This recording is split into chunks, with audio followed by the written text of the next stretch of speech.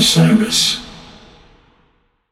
Hi, listeners. I want to tell you about a cause that I'm involved with at Heritage Radio Network. HRN is celebrating its 15th year, and to celebrate, we're deepening our commitment to giving voice to the next generation of food systems storytellers, and we need your help.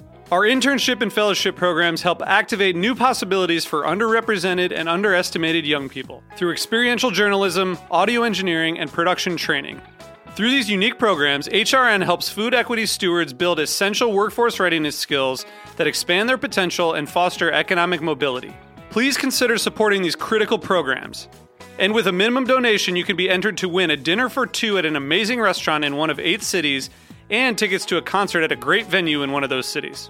We have incredible partners across the country who have donated, as they also share our passion for helping to educate the next generation of food systems storytellers. Check out heritageradionetwork.org/15 to donate and enter to win today. That's heritageradionetwork.org/15 to donate and enter to win today. And make sure you donate before March 31st. Thank you.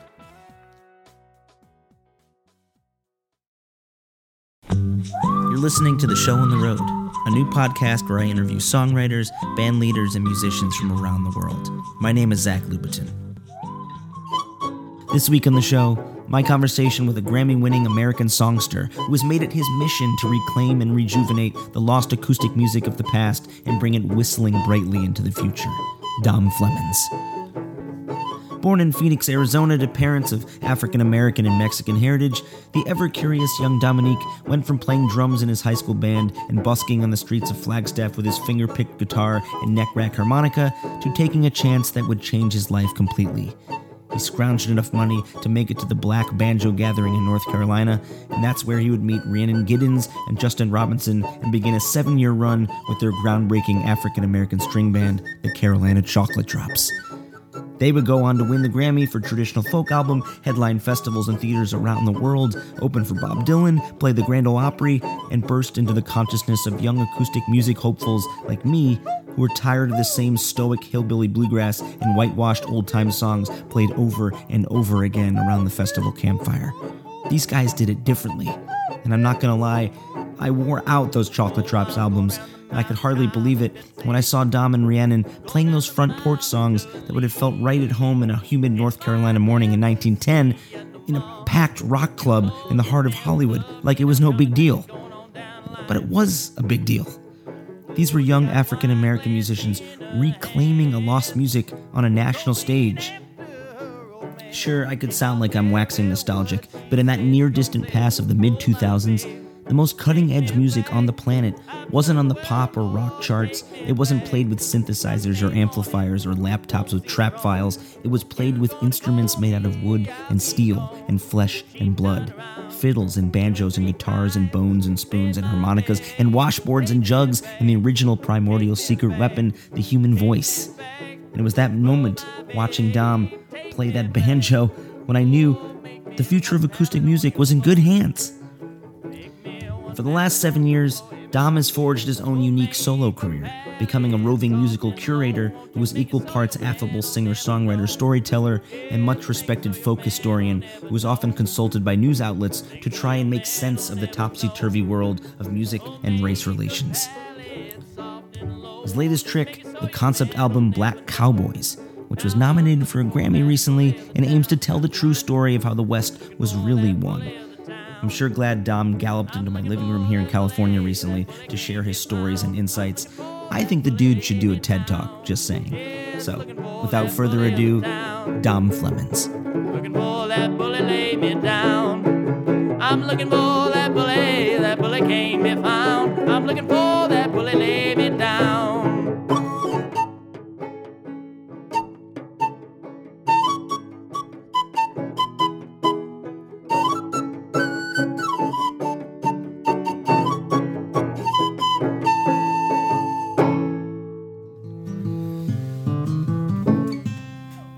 What kind of guitar you got there? This is a Ferlini guitar from Todd Cambio out in Madison, Wisconsin. Great builder. He was good. He's good friends with Alvin Youngblood Hart, and when Alvin was making the replica Leadbelly 12-string Stellas, Todd was learning to do the ladder brace guitars as well. And you get, you get the. You can't see it right now, folks, but he's holding the guitar straight up in the air. Like, who did that first? Woody Guthrie, or was it before him? Woody Guthrie, and everybody from Pete Seeger to Bob Dylan. You get the go away from my window, leave at your own chosen speed. I'm not who you want to be. If you could have fit into that little Greenwich Village world, do you think you would have risen up in that world when folk music was the pop music of its day? It's really tough to say because there were early African American folk musicians out there. Like probably the most famous are like Josh White or his son Josh White Jr., Len Chandler. Then there's like a Puerto Rican singer who was part of the Club 47, Jackie Washington. He was part of it. Taj Mahal is part of that scene, even though he went into rock later. I feel like I might have done okay. I was more connected to what they called the neo-ethnics or the city billies at that time. People like Dave Van Ronk and Spider John Kerner.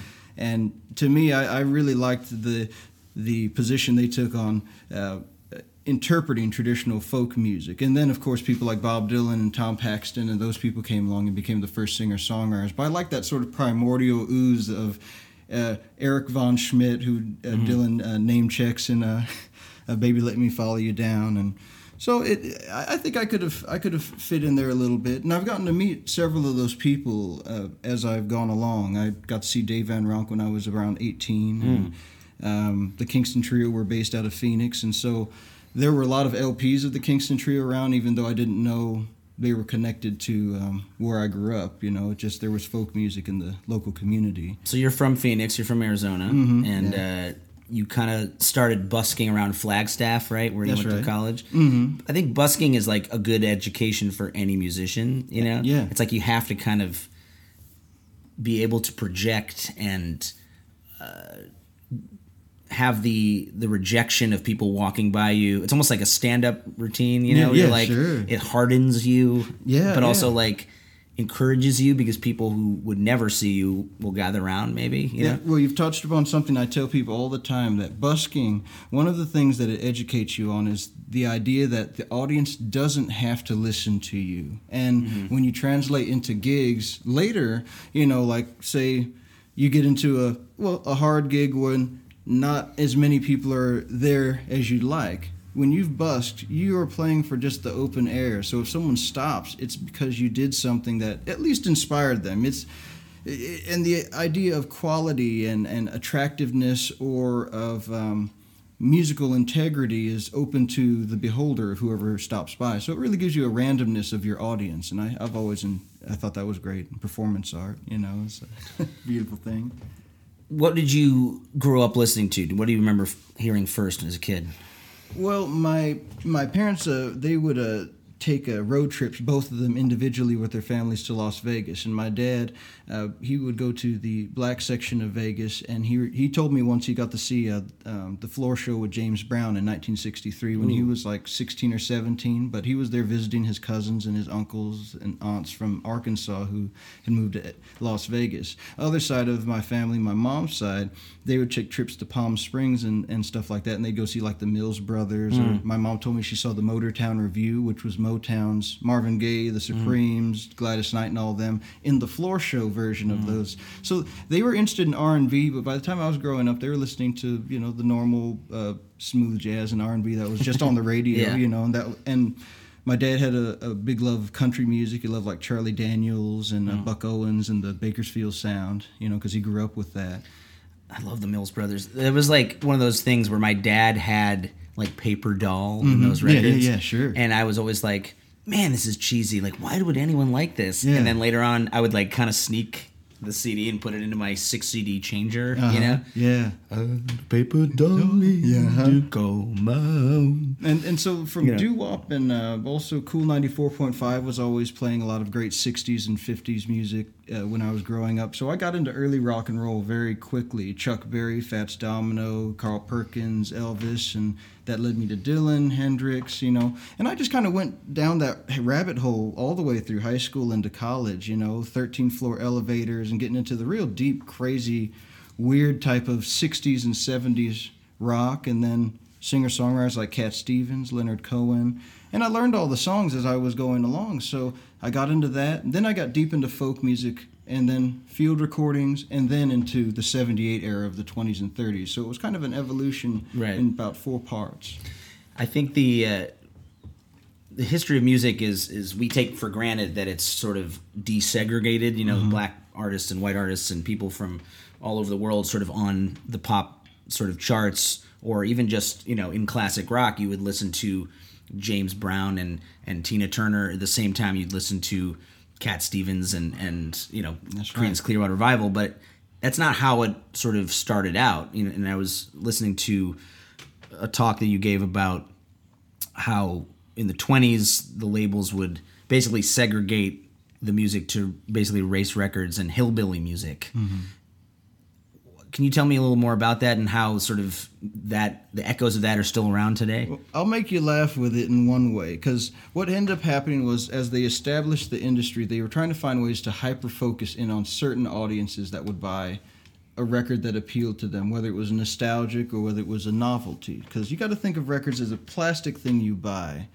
But then the music can mean something to you, and that's something they found out really early on. Like Thomas Edison, when he created the graphophone, that was made for stenography. He made like for a like a PDA. That was what Thomas Edison made it for. Didn't think about it as entertainment. But then that's interesting. Another guy, Emil Berliner from England, he invented the flat recording compared to the cylinder recording, and then he thought, oh, you could do music and entertainment, comedy, monologues, whatever it was, and started selling that, and that built an industry around that. So as they went, they were shooting in the dark, kind of like.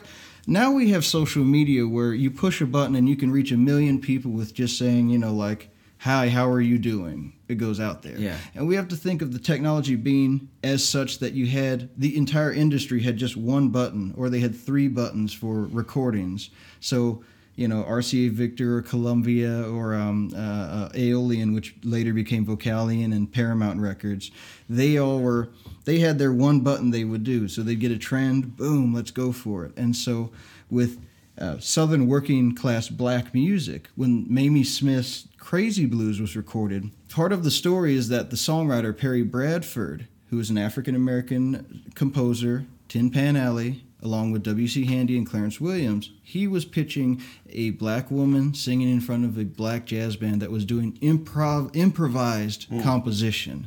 So he was selling an idea, and they even put ads in the Chicago Defender saying, hey, the recording industry is really putting it out here for black folks, because they didn't think black people would buy records, which, of course, we would think is completely ridiculous now. Why wouldn't we buy records for entertainment? Why did they think that? Because there was no data to show that there was anybody that had money to do it. Yeah. But then when the Crazy Blues came out, and then it sold a million records over, I think, the first month.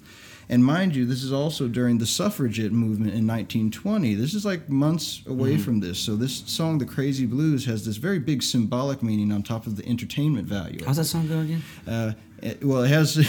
It says, "I got the crazy blues." One of the harshest lines is that I'm gonna go find me a Chinaman and get myself some hops. I'm gonna go down the street and shoot myself a cop. I ain't had nothing but bad news, but now I got the crazy blues. I mean, it's almost like its own version of gangster rap in its way, but. As a reaction, they created a category for black Southern working class people, because that was also what Perry Bradford was hedging his bets on, was that the people in the South wanted to hear their own people singing their own songs. So they made race records. And that's a riff off of Booker T. Washington and uplifting the race, and he was the Moses of the race. So it was a term that was for dignified African American people in a way. And so blues and jazz, spiritual gospel became that. And then directly after it, the same A&R man who created that term, Ralph Peer, created another category for white Southern working class people called hillbilly music, which went on the same idea, that there was a marginalized community that wanted to hear the old square dances, the old fiddle tunes, the parlor songs, the 1890s sentimental ballads, songs about the Civil War, anything that was nostalgic for that audience. And up to this day, we still contend with how they set those categories into place, because then we have black and white music and the nature of the social backdrop of segregation and all of those things. Of course, there are reactions that reverberate from it beside just entertaining songs. And that's why in the 50s, then you have to get your black records under the counter, or the early doo-wop groups have covers that feature flowers, and a lot of the names were bird names, and so they have pictures of birds. So you didn't have to see the music. You could hear it and love it, but you didn't have to see it. I talked with Bobby Rush, the blues guy that our fellow wonderful music manager, Jeff D'Elia, brought over to my house. 85-year-old, touring blues guy, has been doing it 65 straight years on the road. He told this story about playing in the suburbs of Chicago behind a curtain, right? And him and Muddy Waters and various people would kind of sub in and out of this gig where genteel patrons of the suburbs would want to hear this black blues music, but just not see who was playing it. But they liked him so much that they would allow the curtain to be opened a bit at the end, And this is not that long ago, right? I mean, this is like in my parents' childhood, It's like something happened where white audiences wanted this rhythm and this music, but couldn't bear the thought of seeing who was playing it. Like it's so inconceivable now, but that was 50 years ago. Absolutely. Well, that was one of the key moments of the 1960s, 70s, and moving forward, was that as integration became acceptable, a tolerance was built where people could see each other in a real way. Before then, it was so separate that the implication that you could be connected to this part of the community or that part of the community would really damage your reputation in the whole town, especially when you think of rural communities where there aren't that many people and everybody knows each other. If some sort of interesting scandal or story comes up, everybody knows about it. So it's a very different world than we are in now, which again, that to me is very reassuring to see, that we can look back on it and see how much we have evolved since those days. Because now it's inconceivable, like, what? Why would you have a black bathroom and a white bathroom? But when they set it up, it was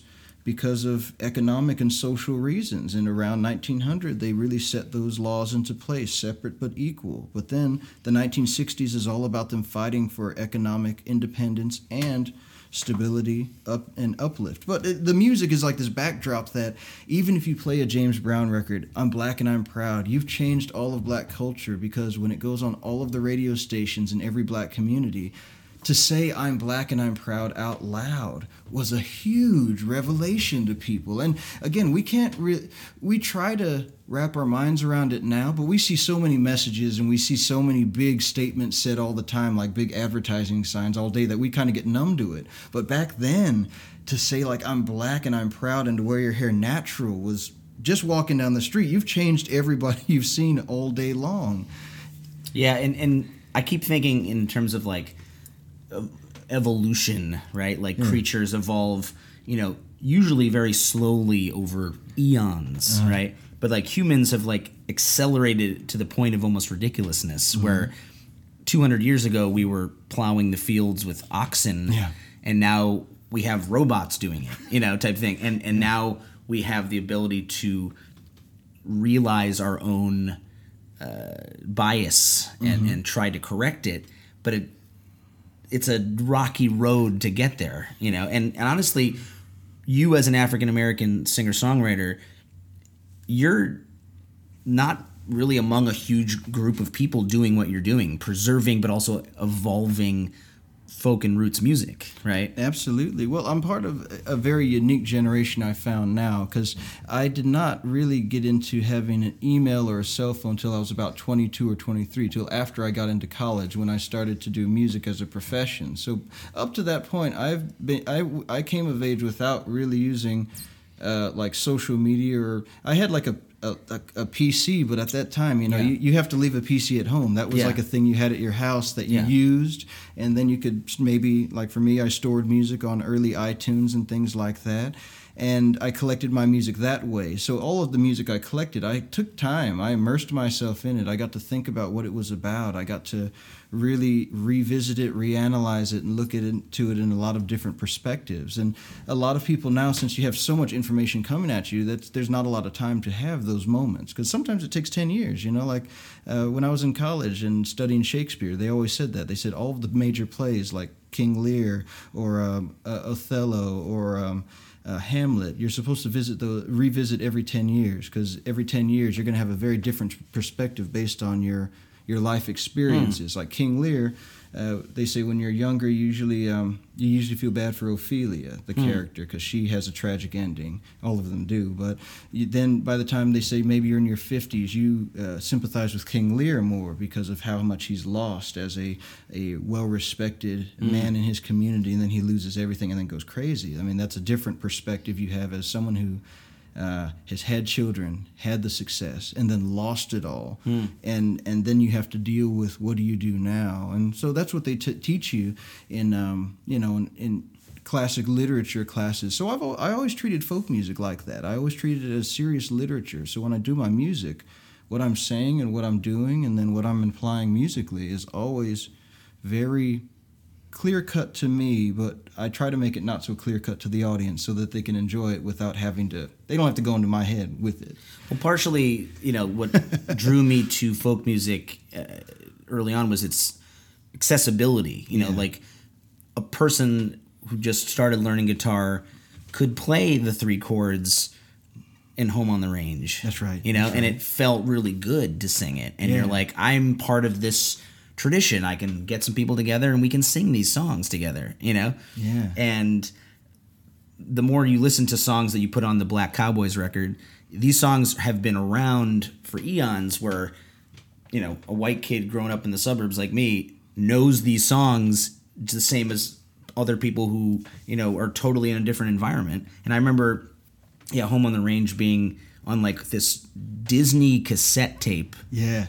That my mom had of like folk songs, Jimmy Crack Corn and I Don't Care. Yeah. But it was like Itsy Bitsy Spider and all these different things. But like, I remember singing that song, but the lyrics that you have on the recording, never heard those lyrics. And I think that's kind of fun, where the lyrics of a song also evolve over time, Tell me about, how you started going back to find the origins of these songs. Because I know you found that Alan Lomax, would discover these tunes coming from certain people, and then they said, no, I got it from this guy who used to work on my dad's, farm. The Black Field Hands were the ones who had the songs first, in a way. Absolutely. Well, with the Black Cowboys project, one of the things that was amazing was, first I was big fan of cowboy music in a general sense, both the commercial recordings like Marty Robbins and stuff, and also the field recordings, because I got really deep into the Library of Congress recordings of John Lomax and Alan Lomax. And there was also a CD that came out several years back called Black Texicans from the Deep River Song collection, from the Alan Lomax collection. And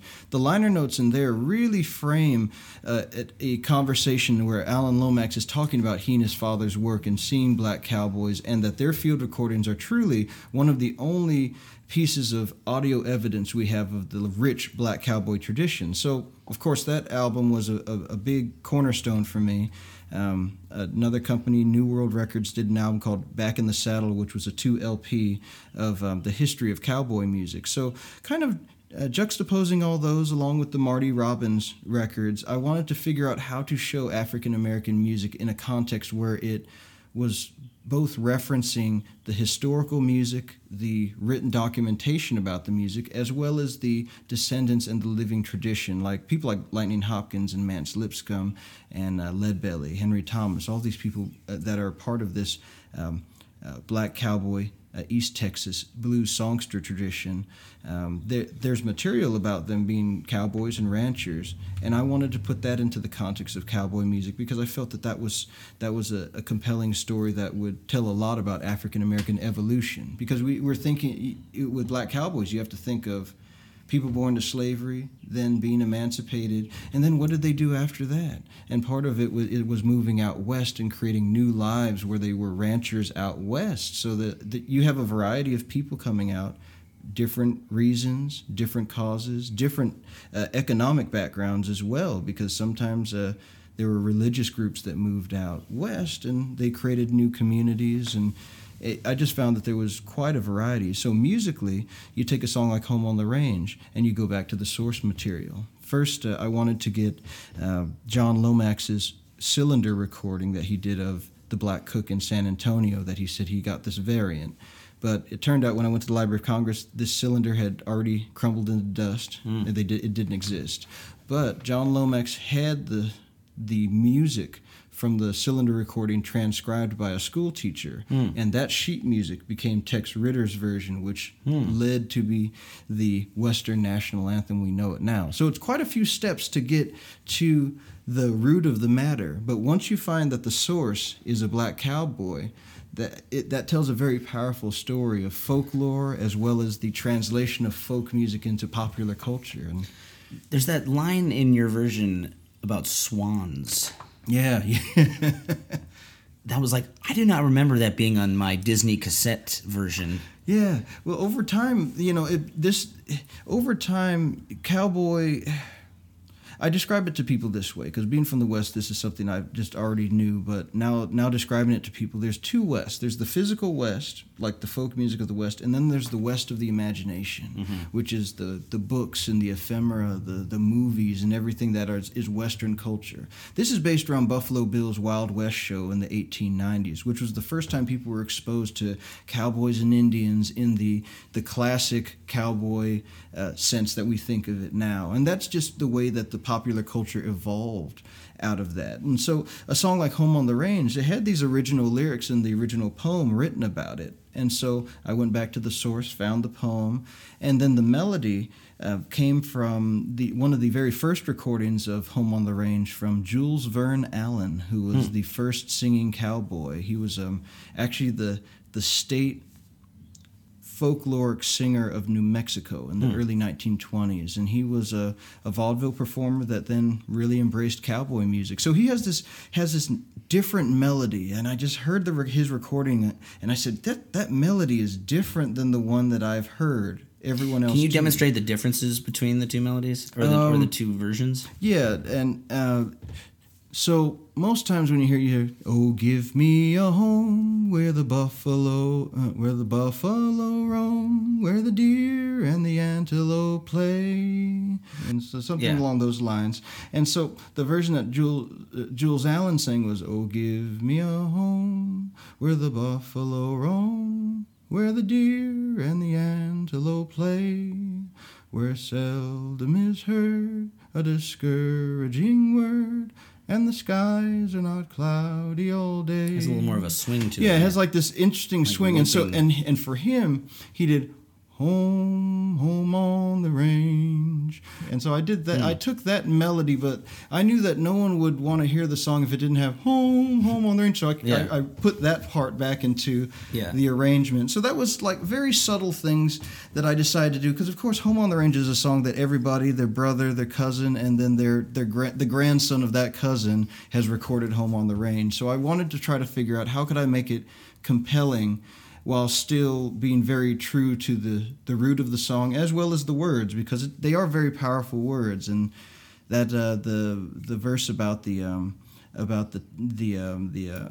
Native Americans being removed from the land, but it's both a statement of the fact that it happened, and it's also a statement of nostalgia and sentimentality to say, I wish they would return.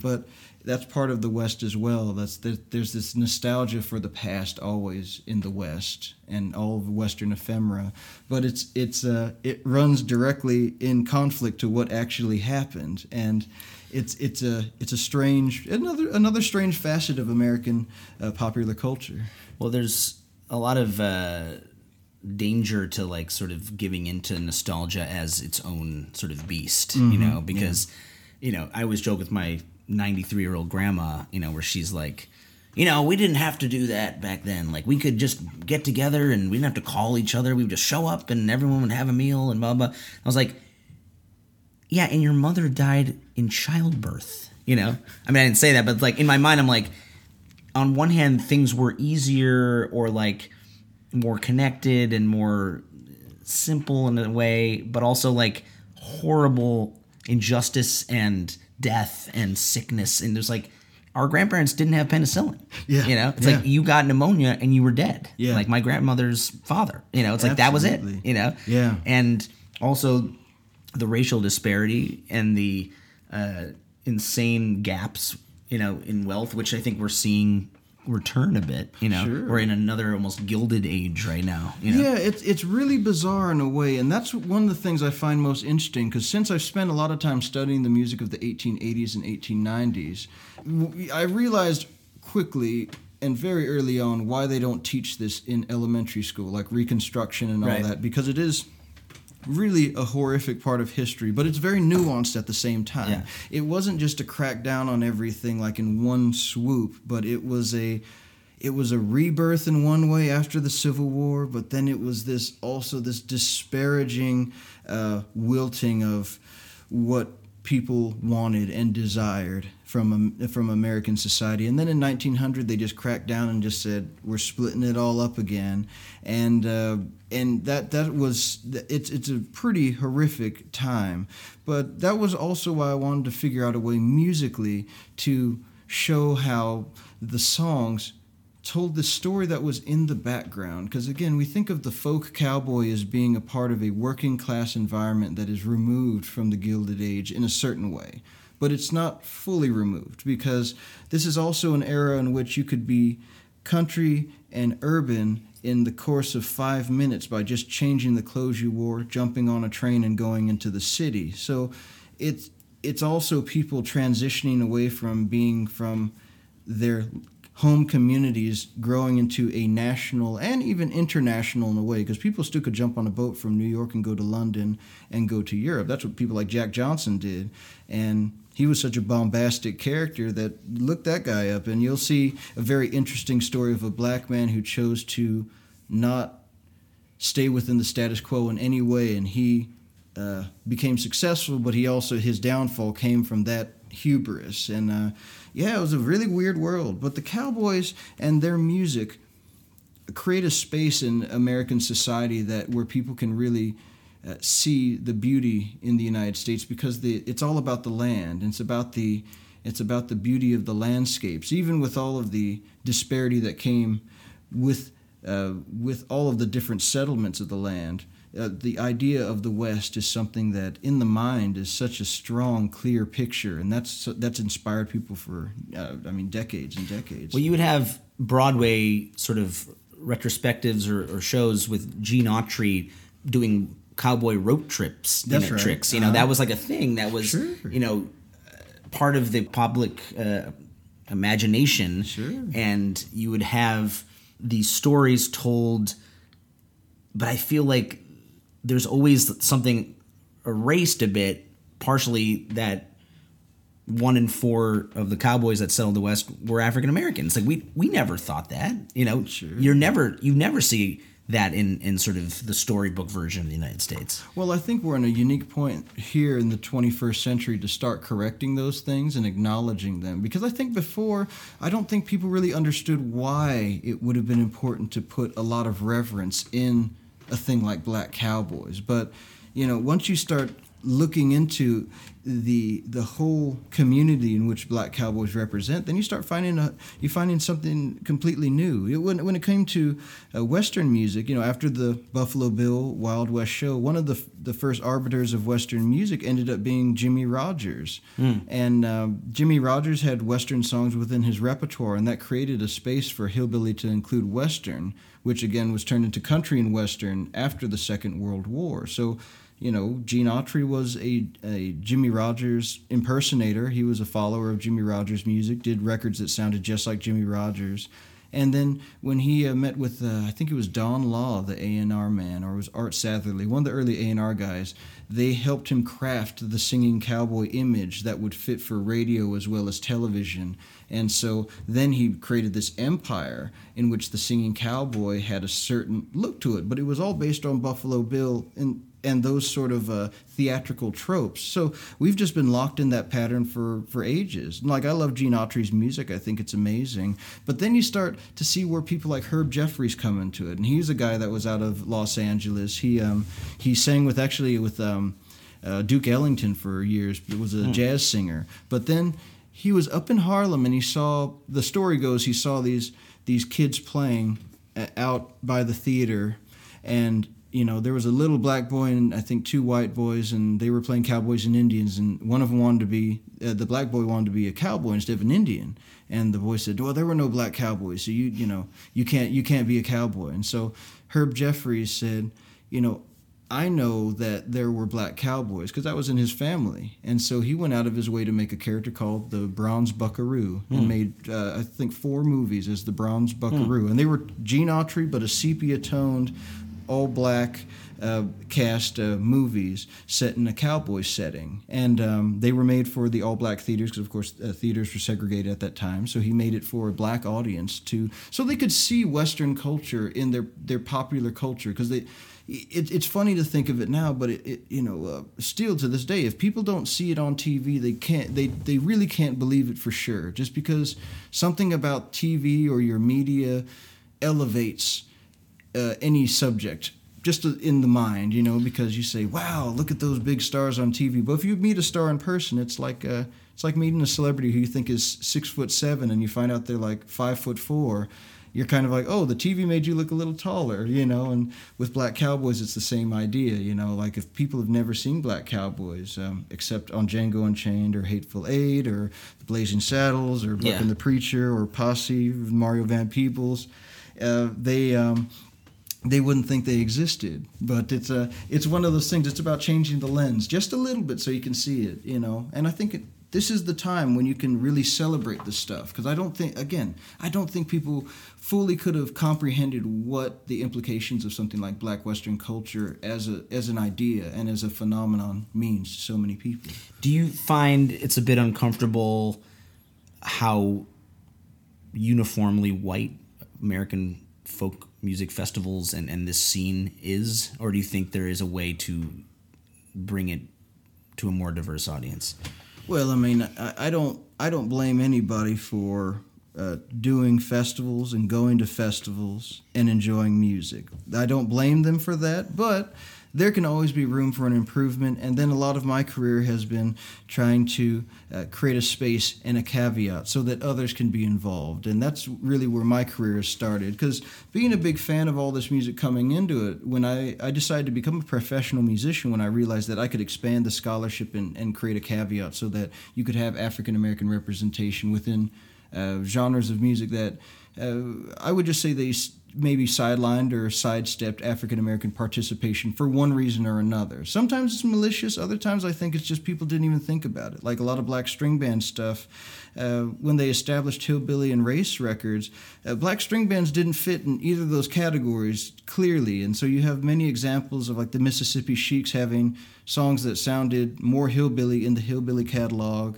while their blues songs like Sitting on Top of the World sat in the blues catalog or the race records catalog. So you have the two genres always bickering and fighting anyway. And then Jimmy Rogers, if you even want to muddy the water some more, he has these records with Louisville Jug Band and Clifford Hayes and Earl McDonald, as well as Louis Armstrong, as experimentation into... Jimmy Rogers played with Louis Armstrong? Yeah, he has the one... Define that. I got it's the Great Blue Yodel, I think number 5. The one that says, I got my name on the back of my shirt, I'm a 2-time rounder and I don't have to work. That song is, it's Louis Armstrong and Lil Hart and Armstrong playing behind him. He also has a Hawaiian player on one of his recordings. I mean, they just experimented with all sorts of stuff. So the foundation of country music has reverberations of ideas of African Americans and cowboys shifting back and forth Even on Black Cowboys, my album, I put a Roy Cuff number on there, and we tried to create a vibe that was somewhat Tex-Mex, in a certain way. It would be silly of me not to mention a certain situation that's happening right now with this Lil Nas X Old Town Road. Is it a controversy? Is it a global musical misunderstanding? Is it like, how do you even describe this? Tell me about this Old Town Road controversy or whatever is happening right now with that. Well, first I'll explain the situation just a little bit for folks listening. So there's a rapper by the name of Lil Nas X, and he put a little challenge out because a couple years ago they had like the ALS challenge with the water bucket where everybody threw there was a million videos of everybody throwing water on themselves to help support ALS research. And so he did a version of that saying, hey, do the Black Cowboy challenge. And so basically you'd have a video where you were standing there, you jump, and then boom, you turn into a black cowboy doing the camera trick where your clothes change into cowboy clothes. Totally missed that. And so this was on an app for kids called TikTok. Okay. And so this thing became so popular on this app that whatever machine that calculates for Billboard shot this thing straight to the top of the country charts because it said Cowboys in it. Boom. Goes right to the charts. And I saw that morning that it came out. And so basically Billboard said, oh, well, what is this? Here, we'll take it off the chart. It doesn't have enough of the elements of country music in it. Let's take it off the chart. What does that even mean? Exactly. So the outcry from this thing has been so immense because they're saying, well, why can't this kid be a country musician? You got all these other people in the country industry that have either white performers that have urban elements in their songs, or the opposite side, you have people like Kane Brown and Darius Rucker. So this isn't like it's not like it's something that we don't see in like the CMAs. They are primarily white, but you do see black people in the audiences, and that's how it's always been. It's always been a selective community just because you have to come culturally from a certain spot if you're into country music, and a lot of times it's because you're a working class person, and that's where you have with black folks is they listen to the Grand Ole Opry because most of the time they're in the same communities as the white people listening to Grand Ole Opry, so they have an appreciation for country music. So this outcry is kind of what came to my table. I got a call from the Al Jazeera Plus network, and they said, hey, well, can you explain to us why Black Cowboys would even be a controversy? And thankfully again, that I just happened to put out a Grammy-nominated record called Black Cowboys, discussing the history and the context for Black Cowboys and Black Western culture on a musical and historic level. So for me, I feel over the moon because in less than a year, I've seen manifestations of something I've been researching for the better part of a decade out there in the popular culture. Because to me, I always want to hear traditional music in some way or another, but I can't stop. I'm not the judge and the jury. So if this kid puts it out, and then Billy Ray Cyrus jumped in between the time I interviewed and then when I did the article for Rolling Stone, in which they asked me to be to comment again. So from that 10 hours, it then turned into a country music song with the contributions of Billy Ray Cyrus in the style of like Jimmy Rogers working with Louis Armstrong or whatnot in just the course of several hours. And I think the remix sounds great. Again, I'm a big fan of traditional music, so I want that. I want Hank all the time in terms of, or Charlie Pride, or I want that traditional style.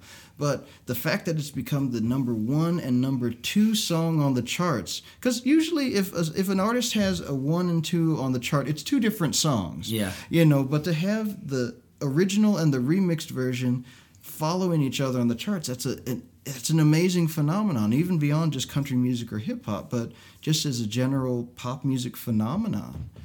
Yeah, I mean, to me, it's about the outcry. To me, I think that Billboard, they thought it was a clerical error and then pulled it off, and then they put it back real fast when they found the outcry was like, "What are you guys doing?" Yeah. And but I think it's interesting. The outcry, though, that means that a community or an ideal is so underrepresented and starved that when you place it in front of people and then take it away, they can't help but like have a big outcry for it. And that's the part of the reason I made my album Black Cowboys, was so that there would be a book and a CD that could just give you the basics on what black cowboy and black Western culture could be.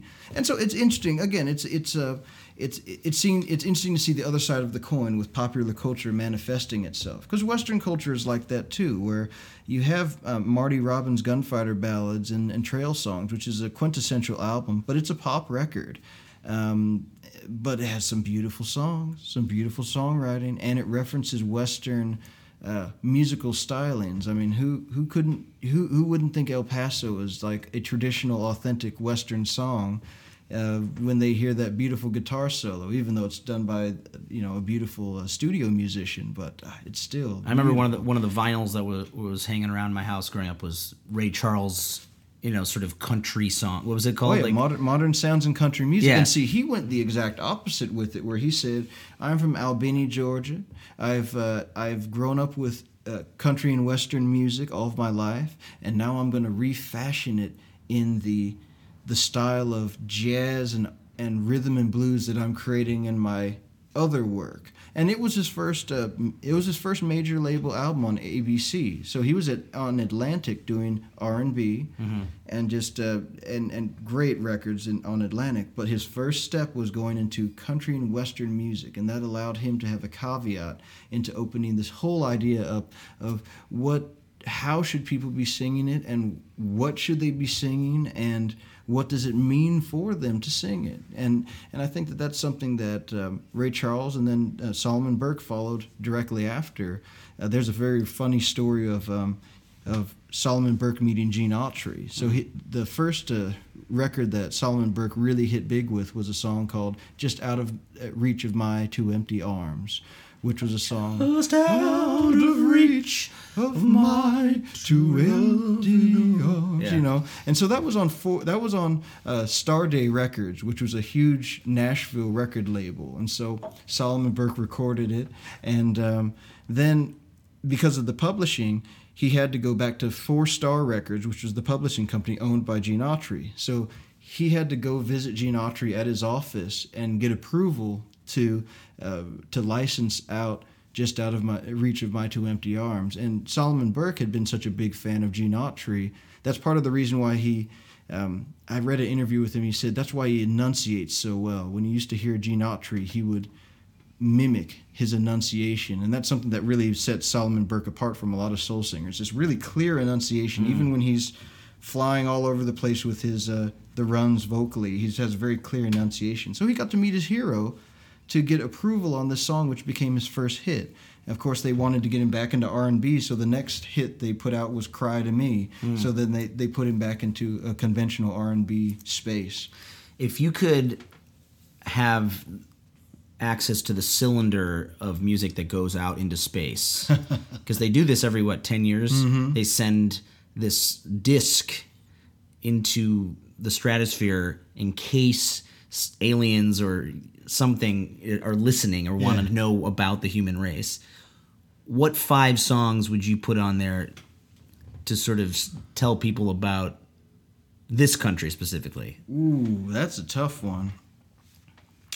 That's a tough one, because one of them is one of the ones they already put on the golden record, which is "Dark Was the Night, Cold Was the Ground" by Blind Willie Johnson. So they did that, but I'm going to pick some other ones. Let me think. Okay, if I was to do Black Cowboys, I would put the field recording of Moses Clear Rock Platt singing "The Old Chisholm Trail," which I covered on my record. But when I heard that recording, I understood what Black Cowboys meant by beyond just the words, but there was something in that recording. So there's that one. I would let me get deep into it here and think about which ones would be real into it. I would do "Moanin' at Midnight" by Howlin' Wolf. If I were to do some straight hillbilly music, I would pick "The Love Sick Blues" by Hank Williams. If I was just to throw out something very, very, very different, That's a tough one. I'm gonna pick. I want to pick something real different. Let me think on something real different that I could put out there. Because again, you want people in outer space to have their minds blown in a certain way. Let me come back to that really crazy one. Let me think. Because I would love to get some jazz out there. I probably would get the West End Blues by Louis Armstrong and the Hot Seven. Let's see, something real different though. Real different. What's something that's gonna just knock their heads off? Tell us about your civilization in musical form. Thank you for the cue on that one. I would send them something like a Rashad Roland Kirk or something like that. I'd send them, if I want something real different, maybe Soul Sacrifice by Santana or something like that. That's but the pulsing rhythms of Earth and of the North American continent, the United States, the Southern music. That'd be what I'd want to convey to them, because that's something you can feel. You notes and melodies can be interpreted, but rhythm and feel can't be taken away. Hey, it's Zach here. You might notice that this episode doesn't seem to be quite done yet, and you're right. I'm up here in the mountains of Pennsylvania, and as I was listening to the episode, I had the feeling that Dom had too much important stuff to say to cut this up in a million pieces. So, we're going to give you the second half of this episode in a few days. We're going to learn more about how Dom helped create the black string band of our generation, the Carolina Chocolate Drops, and as a one-man band, he will show us all the tricks in his bag, including how to play the bones and the spoons. We will also be doing my favorite segment on Show on the Road, Call Mom, because us touring musicians don't talk to our moms enough, and Dom's mom is the sweetest. So stick around, lots more to come. But wait, before we go, we're going to give you a song from Dom's Grammy-nominated album, Black Cowboys.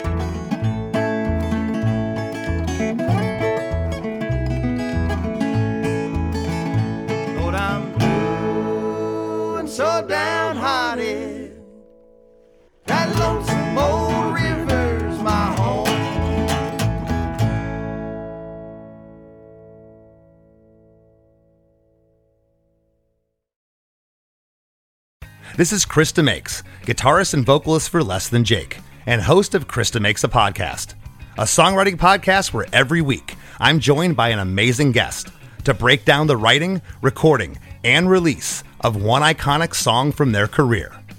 In our giant evergreen back catalog of episodes, we've had rock legends such as Dee Snider and Huey Lewis, punk rock favorites like Mark Hoppus, Fat Mike, and Brett Gurewitz, and up-and-coming artists of today such as Liz Stokes of the Beths and Genesis Owusu. We've had guests from all genres and styles of music, and I guarantee that if you peruse our back catalog, you'll see several episodes that'll make you say, man, I gotta hear that. Whether you're a fan of music or a creator of music yourself, you'll take away a whole new appreciation for the songs you know and love. Krista Makes a Podcast is available for free on all the places you could possibly listen to podcasts, and new episodes come out every Monday.